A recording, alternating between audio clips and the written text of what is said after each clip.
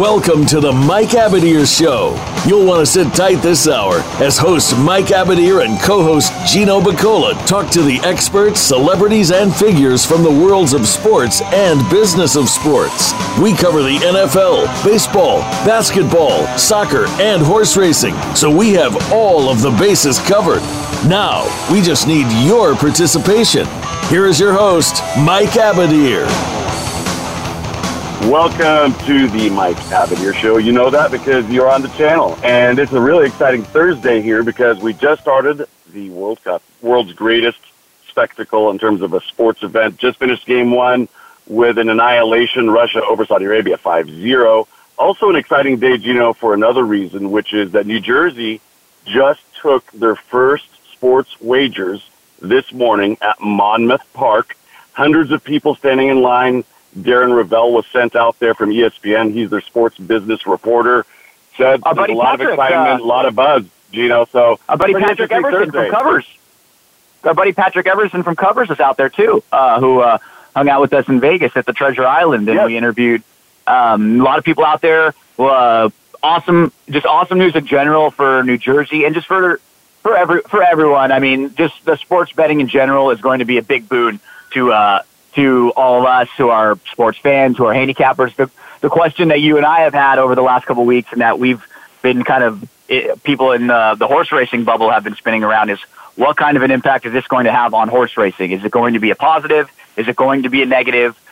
Really only time will tell. But a great day today. Really cool to see lines packed, and timing-wise, it couldn't have been a better day because I know Delaware rolled it out a couple weeks ago. I think it was last week, and they did it on purpose on like a quiet Tuesday because they didn't want to have any of the bugs on a big day. So they wanted to kind of get some of the any issues that they might have when there wasn't so much money involved, just kind of on a sleepy Tuesday when there was only baseball to bet. So now, were there any issues, or was it pretty smooth? Nothing big that I heard. No, it was all pretty good. There were just some little things about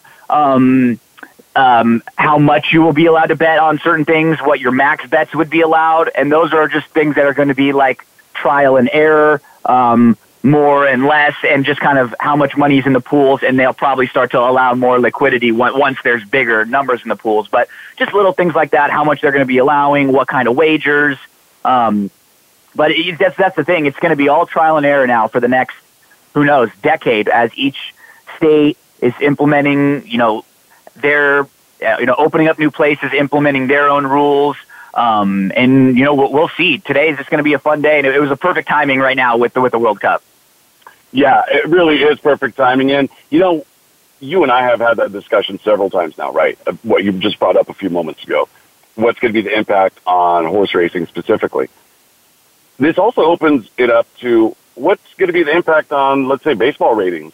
How about a Kansas City Royals game on a sleepy Tuesday, Wednesday evening, afternoon game, something like that? I'm very curious to see what it will do to MLB ratings overall this summer.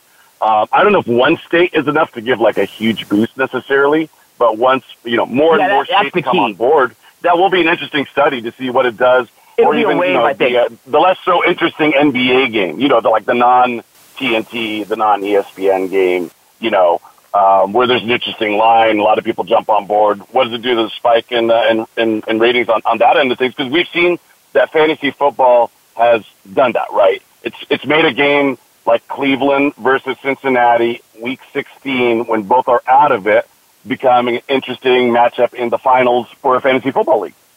Sure, and it will there'll be a lot more interest in just your average Wednesday night game when there's nothing going on. I think this is going to be really big for baseball in the summertime, when there's just nothing going on, those dog days of summer, as they always say, in baseball. Is when it's going to really help. Because let's be honest, how much more money is going to be bet in the NFL and in fantasy and stuff?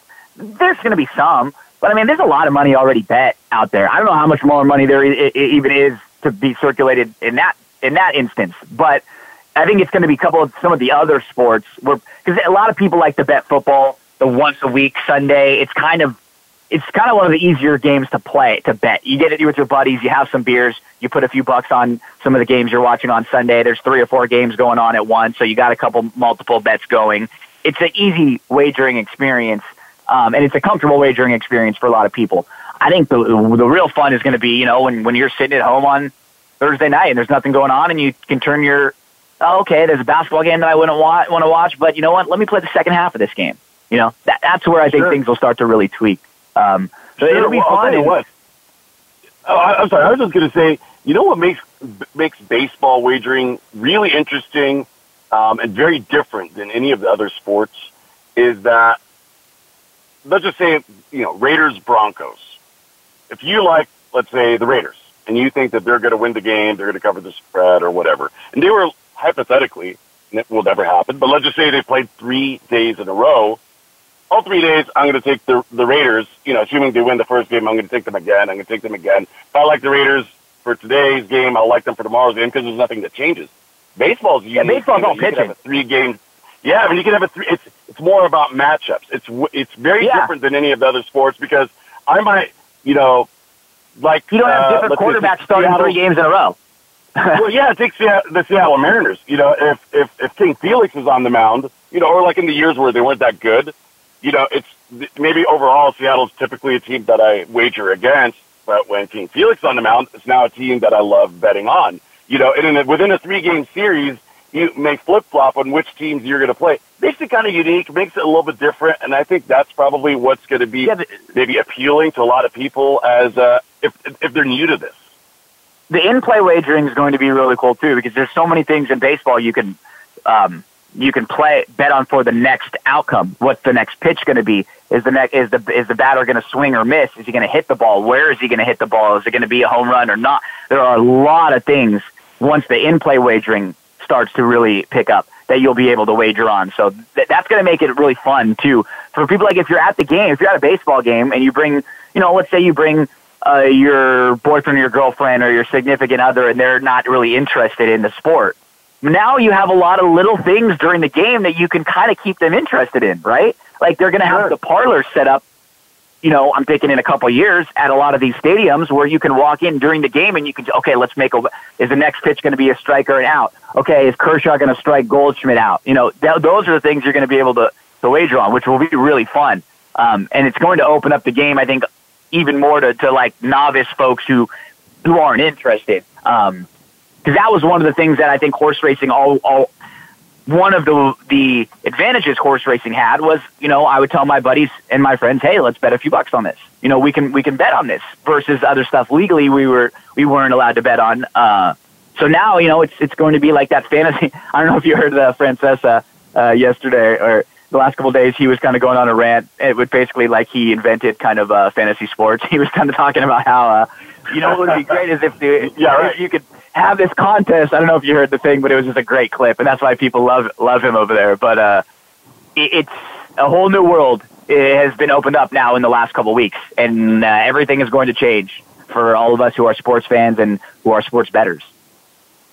Yeah, and like I said, I think we're really going to be able to see some tangible differences in terms of ratings for some sports, maybe more so than other sports, because I think, there's a lot of college football fans, as an example. I'm not sure that now that sports wagering is legalized that you could necessarily see a big spike. There might be a very, very negligible uptick in ratings for college football or NFL, as an example. But I think where you're really going to see it and maybe hear about it is, on those weekdays, because baseball is a 7 days a week type sport.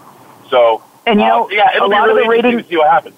And there are different metrics too, nowadays. I mean, I'm a big wrestling fan, and as WWE ratings continue to go down, they continue to make more and more money in their company, and a lot of it has to do with, like social media interactions, just like awareness, like buzz.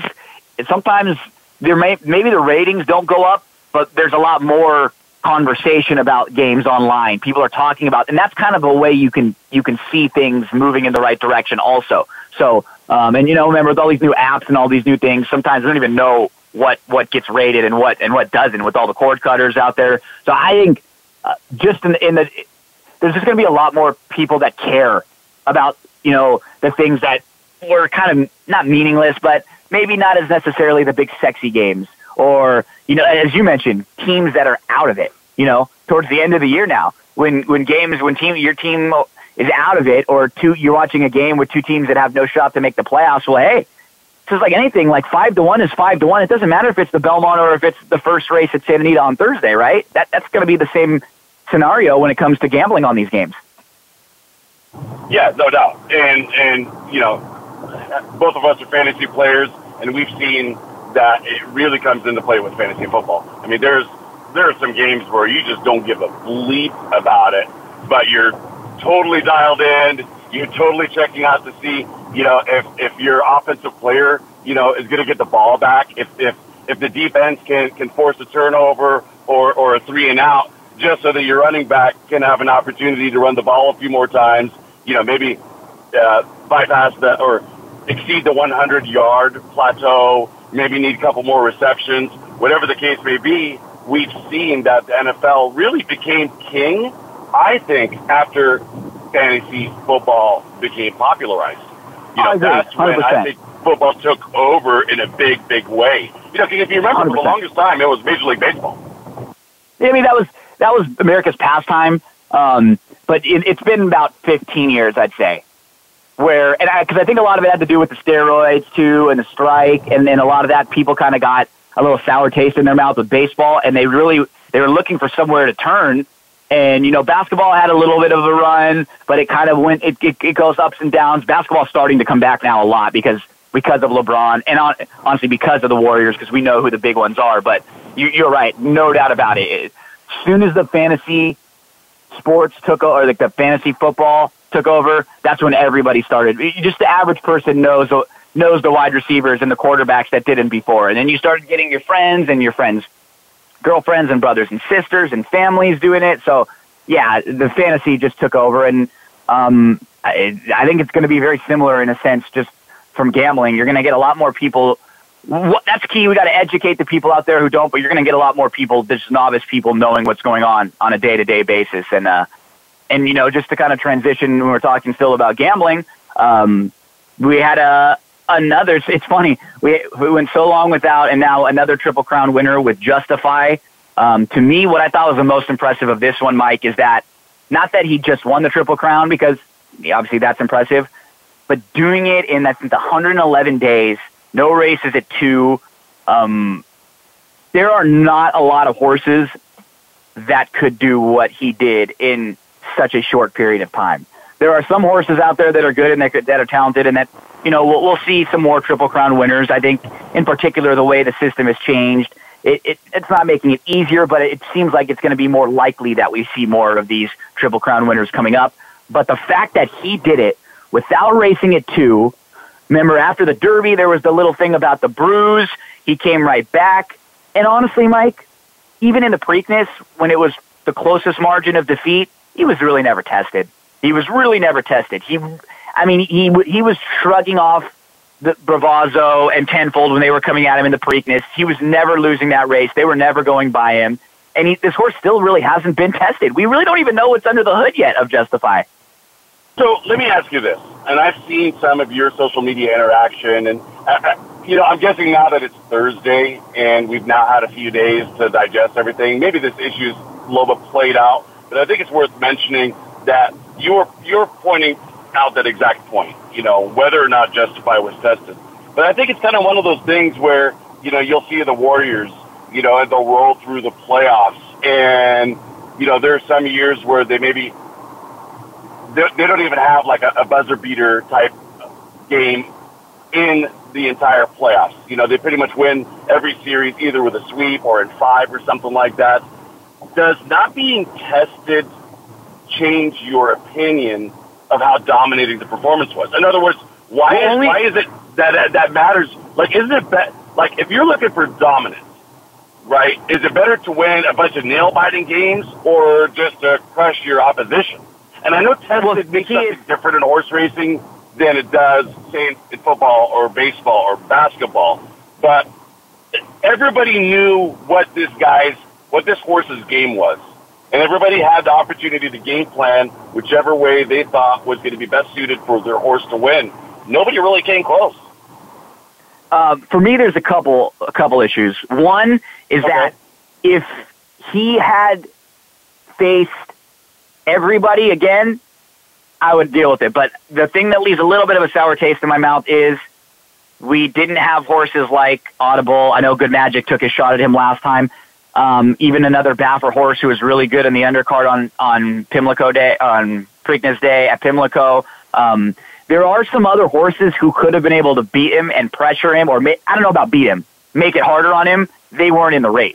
That's the thing that's a little bit different. It reminds me, and I tweeted about it, it reminded me a lot of the Warriors in that, like this year, they were down 3-2.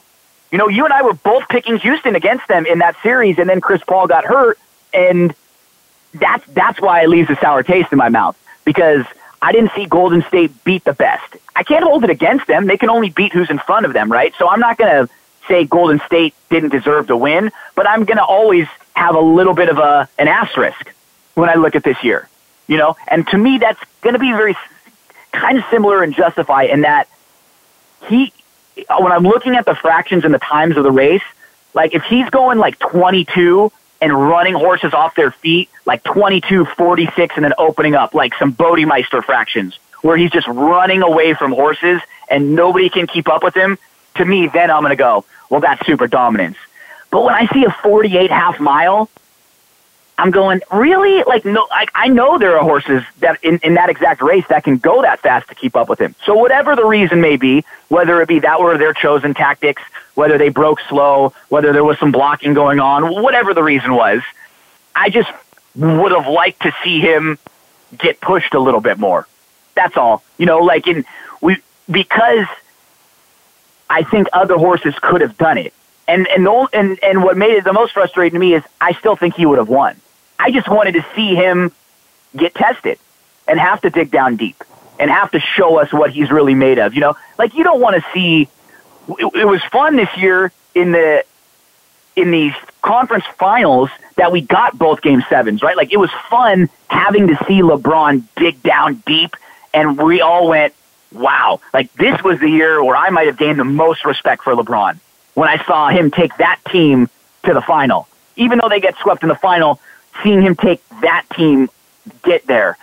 And kind of I felt the same way with Golden State. It was fun watching them have to dig down and see what they have. They obviously didn't have to beat a Chris Paul, Houston team, but I just want to see the best have to prove they're the best and everyone else take a shot at them.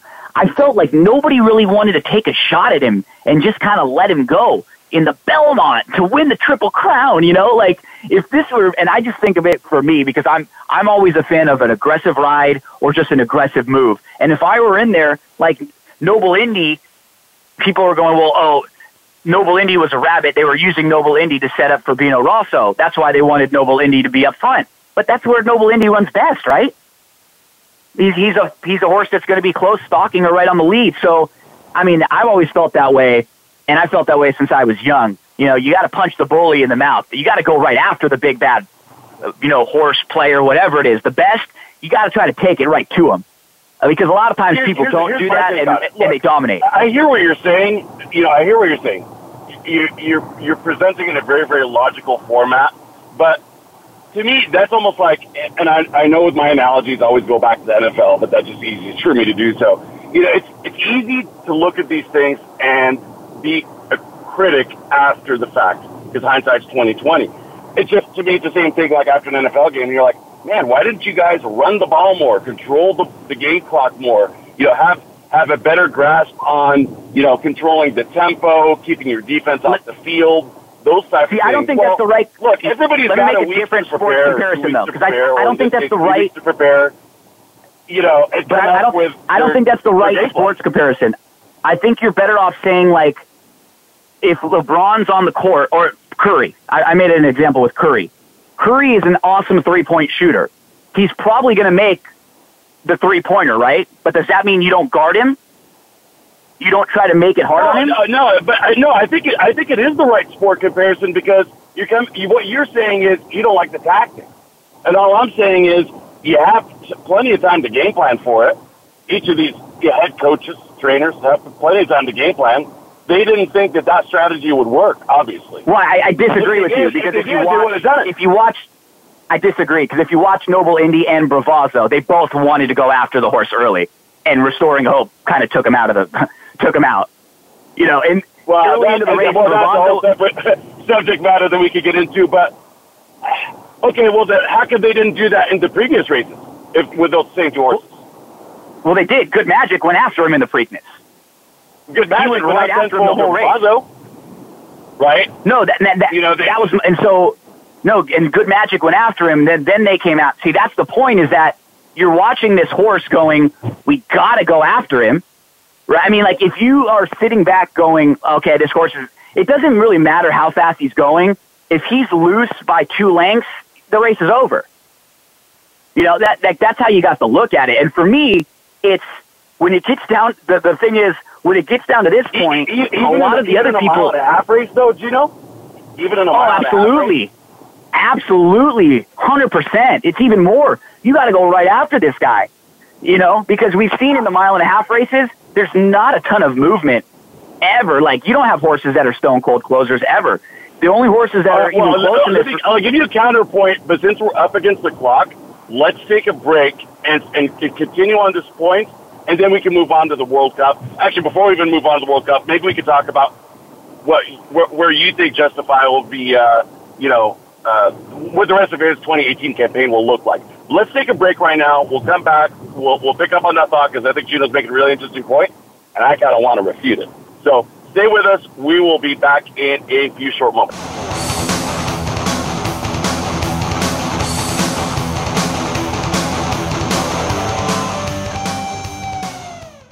Think you've seen everything there is to see in online television? Let us surprise you. Visit voiceamerica.tv today for sports, health, business, and more on demand 24/7. Want to experience football from the perspective of 2 former players who also have coaching experience? Tune in to Sports Info UM with Daryl Oliver and Sam Sword. We'll talk about the drafts, play-by-play, and even what's happening in the offseason. Daryl and Sam have the connections and the knowledge to bring you the inside stories of the game's past, present, and future. We'll cover the camps, on and off field, and everything else, football and beyond. Sports Info UM is heard Mondays at 8 p.m. Eastern, 5 p.m. Pacific on the Voice America Sports Channel. Sports continues to grow and evolve to ever-increasing prominence in today's society. On All Around Sports, host John Inglesby will connect with the leading newsmakers from the sports world, including players, owners, and fellow sports journalists, discussing the top news and events that are relevant to sports today. John will also report from and offer his experience of the world's top sports events. Tune in to All Around Sports with John Inglesby on Mondays at 1 p.m. Eastern Time, 10 a.m. Pacific on the Voice America Sports Channel. Your internet flagship station for sports, Voice America Sports.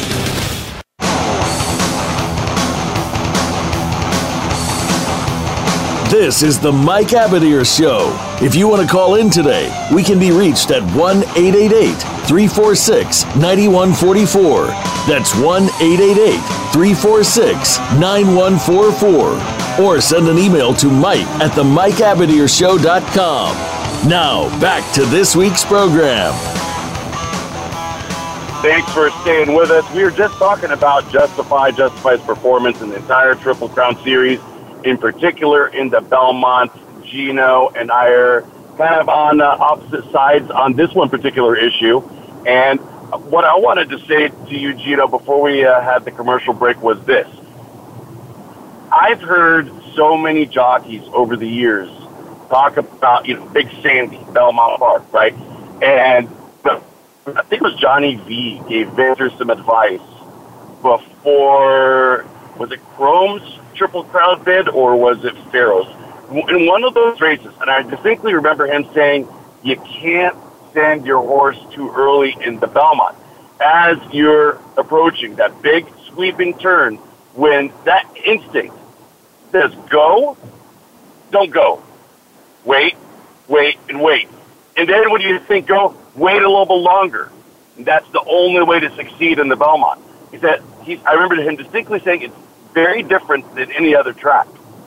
What are your thoughts about that relative to what you're talking about with Justify? Oh, it's not. That's true. But when you're in that race, everybody's trying to beat Justify, right? I mean, as much as you're trying to win the race, right? Like, so that's my issue, is that as much as you're just trying to win the Belmont, you're worried about that horse. Where is he? We got to remember what with Chrome, he got kind of on the inside, they're boxing him in. There was none of that to me. There was no like race riding. There was no, hey, this is the big favorite, we're going to try to beat him.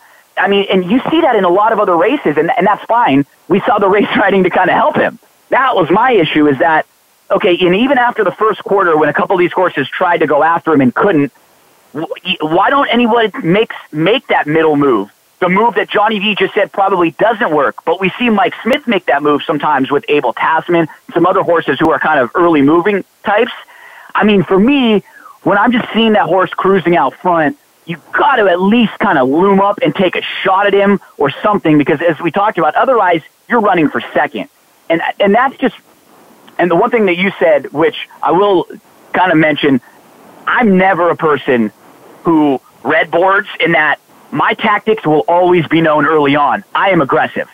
I will always be aggressive. I would always want my jockey to be aggressive. I would always ask for an aggressive ride, because I see way too many races when horses are sitting in fourth or fifth, they plod along all the way and they pick up the pieces. The only way to win the race is to be in the race, right? So I wouldn't, if you look through all of my tweets, if you go through everything I've ever said my whole life on TVG or Elite Racing Network or everywhere, I myself will always prefer the over-aggressive ride. I'd rather my horse that I bet on or that I own or train try to get to the lead and finish dead last than run fourth. That's just me. Because if you're not trying to win it doesn't make sense. I'm sorry, I was going to say, do you think that there were any horses that were entered and not intending to win? Maybe shooting for second? Maybe, based on evaluating everything, hey, we don't think that we really have a realistic shot to win, but we could definitely get second. Do you think there's any of that kind of mentality of, let's just pick up a pretty nice paycheck, be the place runner, no shame in being the place runner? I think a lot of times in graded stakes races and in big races, the connections look at the fields and go, this field isn't that strong. I don't know if we're going to be good enough to win, but we could hit the board, pick up a piece, and then for our breeding purposes, we were third in the Belmont, and that goes a long way. So I think there were probably a few of those, but I generally think there were 5 or 6 horses in there that could have won the race. They're not better than Justify, but that doesn't mean they couldn't have won the race. They needed Justify to take a little bit of a step back, and he continues to step forward. And that's the thing. I seriously don't think he would have lost even had he gotten tested. I just wanted to see it. I wanted to see somebody go at him early and him just shrug him off. I wanted to see him do in the Belmont what he did in the Preakness. Because after the Preakness, I went, awesome. That was so impressive. I was really impressed with Good Magic for trying, and I was really impressed with Justify for looking like a monster, sitting there, shrugging off Good Magic, and then holding off the challenges of Tenfold and Bravazzo. I just wanted to see that again in Game 7, in the final game, which was the Belmont. I wanted to see someone or a couple other horses say, you know what, maybe we need to tweak what we're doing to take a shot to beat this horse, because everything else we've done so far hasn't worked. Well, what was Florent Giroux doing on the number 5 Restoring Hope, which was Baffert's other runner? I have no idea. To be honest, I heard some people, and that was what I tweeted. Half the people say the horse was rank. He was trying to control the horse, who was just kind of a runoff. And the other half of the people are saying, you can see he definitely impedes Noble Indy, and then he definitely impedes Bravazzo. And then after the race, there was some comment where Mike Smith made to Florent saying something like, thanks, you're the man, and that was what kind of got a lot of people going, huh? What was that about? Now, the only thing is, Mike, if Restoring Hope wasn't a Baffert horse, we wouldn't even be having this discussion. If it was a horse with any other trainer. So that's the only reason why we're having this discussion. That's what makes it difficult. Like, if Noble Indy went up and went rank and knocked a couple of horses out, nobody would be saying a word. or if Vino Rosso got ranked and knocked other, so that's the only reason why we're talking is because it was the other Baffert horse, but nobody will know ever, because no one's going to admit anything, and it's fine.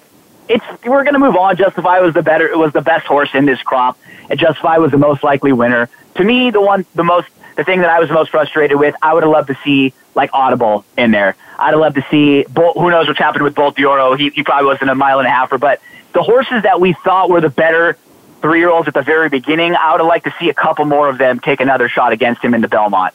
But as we said, it would have been nice. You know me enough to know that I rarely speak in absolutes or with the definitive tone. But nobody was going to win. Justify was hands down the absolute. I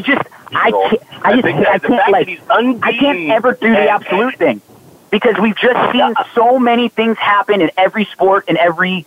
Where otherwise, why run? That's the only thing is that when all the people are saying, "Well, Justify would have won," I agree. But then why do we run the races? Why do we play sports? Because otherwise, the favorite in every race, in every sport, in every game is always going to win. So why do we even try? Because if we all know that horse is going to win, around. Why even point it out? It's a 10-horse field. If there was an 11th. Maybe it becomes a little bit more interesting. Maybe there's a different outcome, but it wasn't the case. But to me, when somebody points it out, then you're kind of in a way making it in a roundabout way, either consciously or subconsciously, saying, I think this horse had a legit shot to win, and it could have affected the outcome. So you're always going to elicit that kind of response from the other side, which is, what's it going to happen, dude? You know what I mean? I think that's why people respond in that manner. But look, we're never going to know what, but to me, I think what he did, like you said, in the limited number of days, unbeaten, unraced as a 2-year-old, I think this propels him into, I don't know where in the whole scheme of things. I don't like comparing. It's just too hard. All-time great story. Also, how about this? Yeah. An all-time great story. When you talk about the history of horse racing, he has to be mentioned. And it should be Baffert, and it should be Mike Smith. These should be the guys when we look back in 20 and 30 years and go, okay, Baffert's now won 2 Triple Crowns. Okay, Mike Smith won a Triple Crown. They deserve to be on the list. They deserve to have these accolades. And I have zero, and this is the whole thing that I don't have a knock on Justify whatsoever. My knocks have nothing to do with Justify, Baffert, or Mike Smith. It's everyone else. Those are where my knocks are. Why weren't you taking a shot at him? In your belly, don't you want to beat the Triple Crown winner? For me, that's what got me a little more frustrated is, dang, we don't see in baseball when you're making your way through the playoffs, Audible might have been his biggest challenger.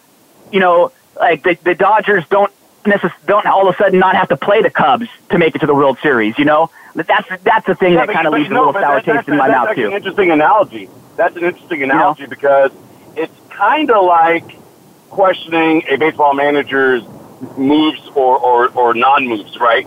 So I would say, not exactly analogous, but sort of similar to say well, hey, why didn't he bring such and such reliever into the game? Why did he leave his starter in too long? If that batter faced that other reliever, he wouldn't have been able to, whatever. You know what I mean? Lefty-lefty matchup, righty-lefty matchup, whatever the scenario was. I'm just making it up, obviously, but, sometimes we don't see those matchups, and it's easy after the fact to go back and look and say, well, this should have happened, or that should have happened, or this additional horse should have run. To me, I was never super impressed with Audible in the first place, and I actually, I didn't even think that he would, be a trifecta runner for me personally in the Kentucky Derby. So he kind of proved something to me with his performance in the slop, 20-horse field, etc. I just don't put a lot of value in some of those preparations at Gulfstream. I just don't. But even the things you're saying are right. He should have been in the race. That's all. He was one of the top contenders. That's all. He was a horse that what was even the final reason? I don't even remember anymore. Was he a little bit banged up, or are they just saving? No. He's just they're owned by the same ownership. same ownership groups. And see, that's what's going to become an issue. I mean, what was the reason they cited? I mean, like, what are they telling the public? Was he a little bit banged up, or I mean, we're going to give him some time for a bigger summer campaign. You know, that's all they said. Gotcha. That's gotcha. what happened with a couple of these horses. Now on that note, let's talk about that. One of our listeners, Jim Anderson, trainer out at La Salle, he sent us a message saying, you know, in terms of getting tested, you know, we're probably going to have to wait till the Breeders' Cup Classic to see that.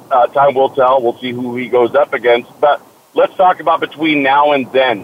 Where do you expect to see Baffert, you know, what's justified summer campaign going to look like? I think I saw two. They said 2 races, maybe. The only problem is just if he races and he loses, he's not racing again, first of all. So if he races and loses, he's not going to run in the Breeders' Cup. And 2, I honestly don't think. I mean, American Pharoah came back to race. If I had to, I would put my finger on him not racing. I know they've said that they think he's going to race, but he's an undefeated Triple Crown winner. I don't know really what more you can get out of him at this point. Even winning the Breeders' Cup Classic, you know, I don't know how much more that would do for you. But if he were to run, maybe Baffert's not had success in the Travers, so you know it'd probably be something like Haskell or maybe Pacific Classic at Del Mar, and then one race after that, and then the Breeders' Cup. So I do. You know what will be interesting about the Pacific Classic, Gino, is pretty recently Baffert found out that one of his horses really didn't like the surface at Del Mar, didn't perform well over there. You know, I think you make an interesting point. There's something to be said for retiring as an unbeaten horse. So it comes down to the money, Mike. Honestly, because you know it's. The Haskell's is not really, it's a step below, right? Like, you would have greater respect for the horse going to the Travers or the Pacific Classic than the Haskell, wouldn't you? Yeah, but now what's going to happen, too, is we're going to have, like this happened last time, you're going to have these tracks that are going to be bumping purses to try to lure him. That's what happened at Del Mar with Pharoah, like they're going to bump the purses of these races to try to bring him there, so... You know, we'll see who ends up doing it. Monmouth right now would love to probably get him out there with their sports betting being open, try to draw some more people to the track. I don't see why. For me, if I were Monmouth, I would bump the purse up a ton to try to get him there. So maybe the Haskell, maybe some BS tune-up race at La Salle in their. I don't think he would do that. I don't think he would do that. I mean, that would be kind of be really Mickey Mouse, but I mean, we saw Chrome run there. I mean, I don't know. You know, it'll be interesting to see. Right now, they're saying that justifies value somewhere in the $65, $75 million kind of window. Does it really go up that much if he wins the Classic? That's my point. I don't think so. You know, okay. I don't know what more. Then you know what? Then retire him now. You know. Yeah. Then retire him now. I mean, I don't know why you would. I mean, maybe Baffert's like, hey, I've got a super horse that ain't going to lose anywhere. Let's run him 3 more times for the rest of the calendar year, and he's done. I mean, could you imagine this horse running to see that because I think in the Breeders' Cup? I want to see that because it would cement his place in history. Right. I mean, could you imagine if he ran through and ran the Breeders' Cup at the Pegasus race? I mean, like, he could have won a ton of money in less than a year. And that's the thing. Here's the funny thing. Racing. So I was thinking no racing as a 4-year-old, but you make an interesting point. Hey, well, you know, it's in January. It's within 30 days of his, you know, the end of the 2018 3-year-old campaign. But then do you take a step further and say, well, you know, probably 50 days or less after that is the Dubai World Cup? Then retire him? Yeah, you just... That'll be interesting. The travel is the one thing that worries me about that, though. Is that... Yeah, but Baffert loves going to Dubai. We know that, though. No, you're right, but I don't know... I mean, he didn't take American Pharoah, you know what I mean? Like, I don't know if he would take that kind of a horse over there that has so much money in him, because on that flight, there's a lot of things that can happen, or the horse could get sick there's just a lot that could go wrong with that kind of a trip. I don't know if he'd make that trip. I could see the horse maybe staying around to run in the Pegasus race or something, but that might be a little too much to ask. But I think we're coming up on our next break, Mikey. I think our last break, actually. Yeah, let's take our next break, and then heck, we've had such a fun conversation about Justify. Let's immediately shift to the World Cup when we get back. So stay with us. I hope there's some soccer fans that are listening. Promise you, we'll be talking some World Cup here. We'll be back in a few short moments.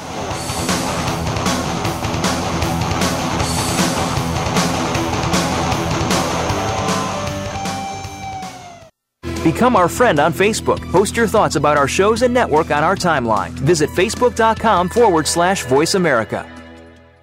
Okay, sports fans, here's your opportunity to discuss football, America's favorite sport. On an annual basis, millions of people attend, watch, and listen to football, both pro and college. Ray Ellis Sports, an internet talk radio show, was developed with the fan in mind. Join host, former Philadelphia Eagles and Cleveland Browns strong safety Ray Ellis on Voice America Sports every Tuesday at 1 p.m. Pacific for exciting, interactive football discussions from the fans' perspective. Tune in every Tuesday at 1 p.m. Pacific to Ray Ellis Sports right here on the Voice America Network, and let's talk football. Thunder chickens beware, we're coming for ya. This week on The Revolution with Jim and Trav, it's all about the Spring Gobbler Smackdown, and our panel of pros are out for beards. Joining us is David Blanton of Bill Jordan's Realtree Outdoors and Monster Bucks, outdoor writer M.D. Johnson, and Pete Muller from the National Wild Turkey Federation. It's presented by Outdoor Channel, Sportsman Channel, World Fishing Network, and My Outdoor TV. Friday afternoons at 1 Pacific Time on the Voice America Sports Channel. Get ready for the Get Down with Hurley Brown. Want to get inside of the minds of the players and coaches? We'll talk everything sports, but with a focus on the NFL, NBA, and college football. We'll review and preview the week's big games. We'll talk about the draft choices and free agents, and go inside the teams for news, recruiting, and what's next from the colleges to the pro teams. It's the Get Down with Hurley Brown. Tuesdays at 3 p.m. Eastern Time, 12 noon Pacific on Voice America Sports. Your internet flagship station for sports, Voice America Sports.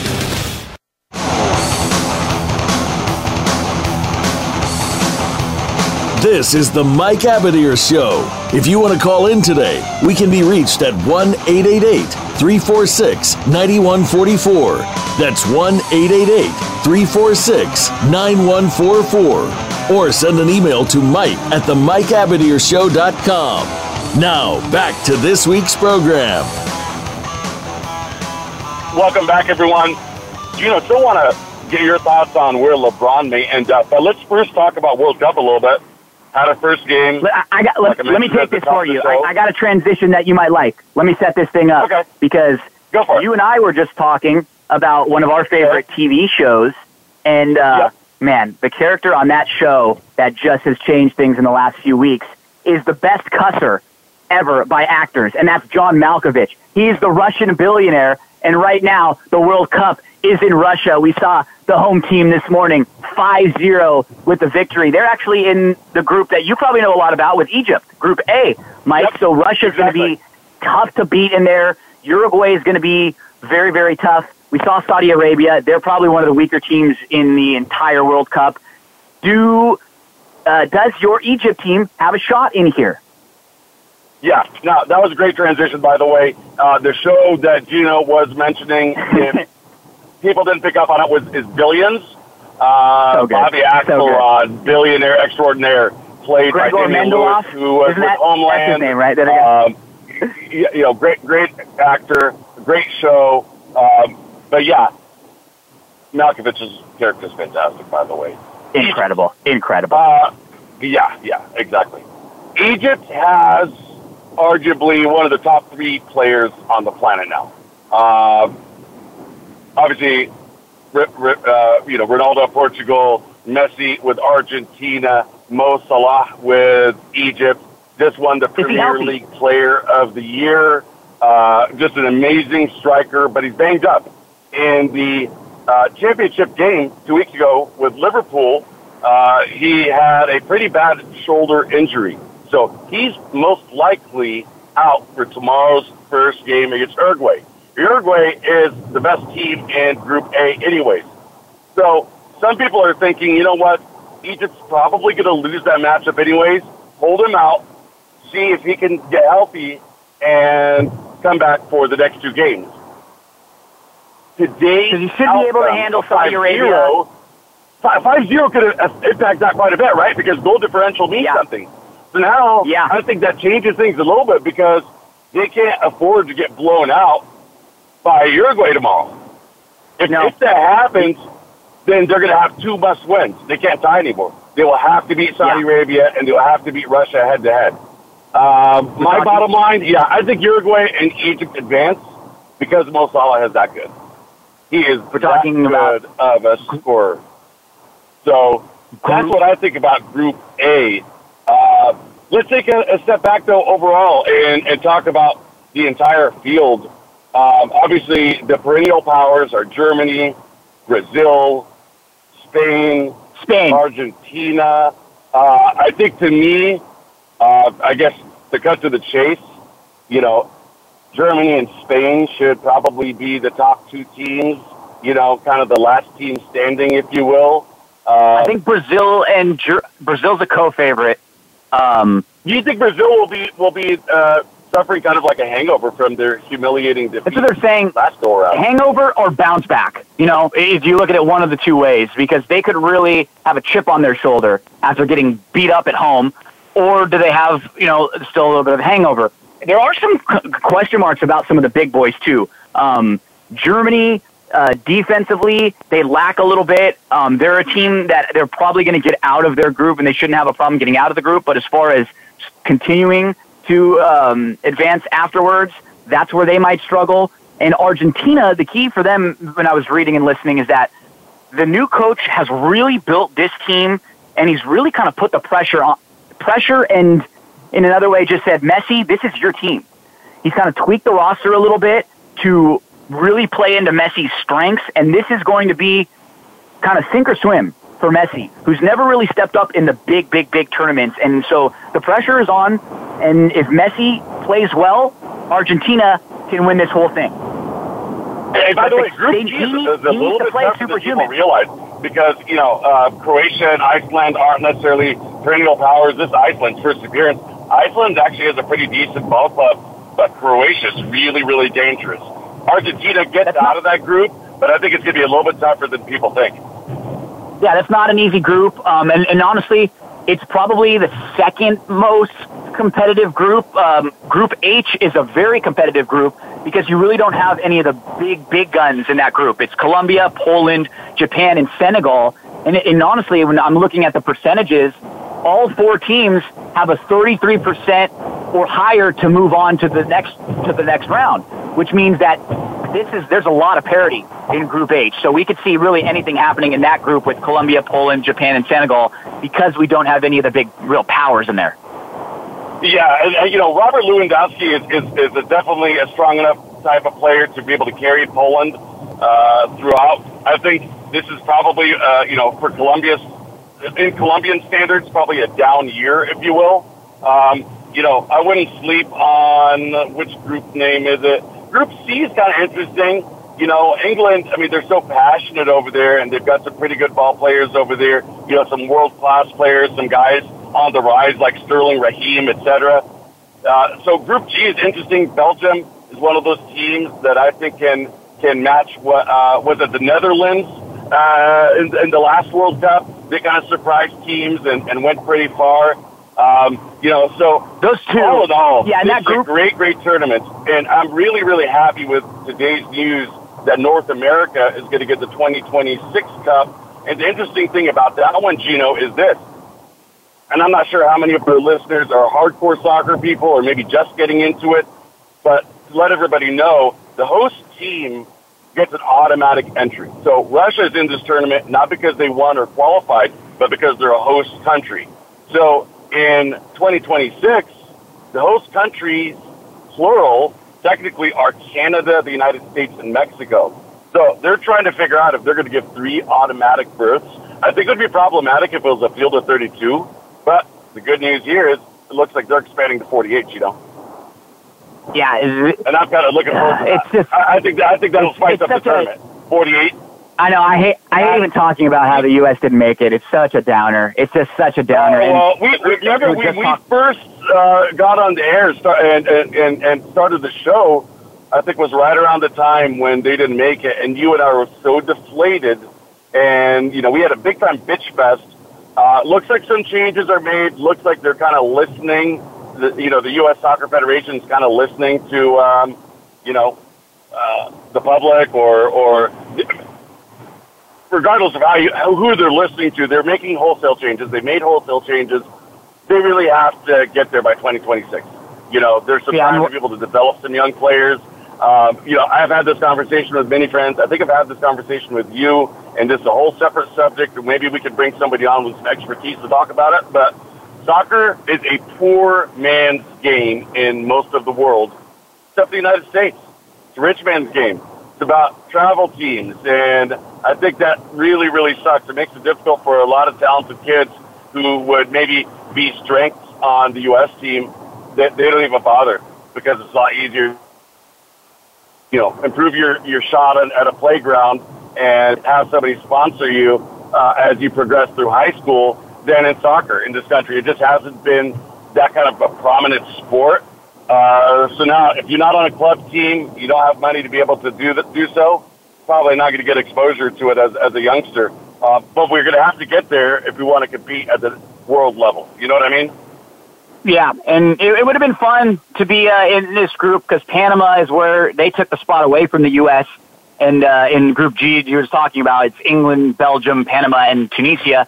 And what's going to happen, it's going to come down to that final game between England and Belgium because Panama, Tunisia are 2 of the weaker teams in overall. So it would be very unlikely for either one of them to move through. So what will most likely be is who's going to win that England-Belgium game to go through as the number 1 from Group G. And Group F will be led by Germany and Sweden. The fun game in that will be with Mexico. Can Mexico upset either Sweden or Germany? We know Mexico has the passion. They have the ability to beat kind of anyone on one day. I don't know if they're consistent enough to make it all the way through, but they'll be fun.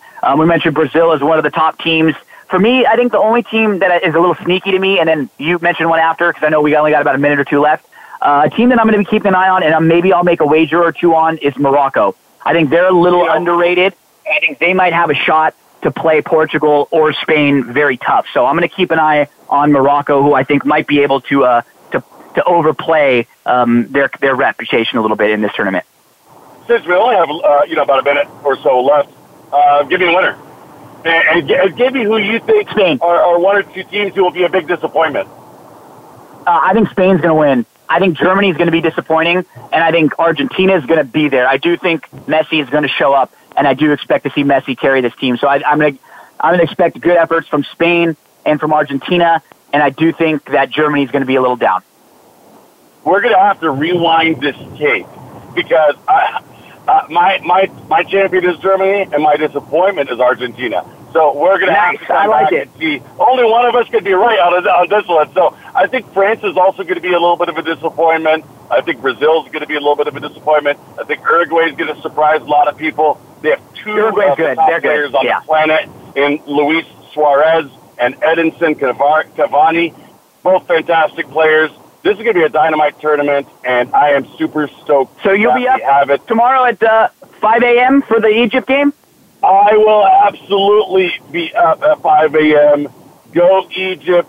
That's got to be my team now since the U.S. isn't into it. So, with that said, Gino, enjoy the tourney. Let's talk some NFL next week and get back to some of our team reports and also talk a little MLB since it's been a couple of weeks since we've revisited with one of our favorite sports. So, everyone out there, have a great sports weekend. Enjoy the World Cup. And please, join us for the next show. We want to get more listener participation. Whether you're a live listener or an on-demand person, send us tweets, emails, your questions, or call in if you're listening live. Thank you for tuning in. We'll see you guys next Thursday. Thanks for joining us this week for the Mike Abadir Show. Please tune in again next Thursday at 2 p.m. Eastern Time and 11 a.m. Pacific Time for another show with Mike and his co-host, Gino Bacola, on the Voice America Sports Channel. Have a great week.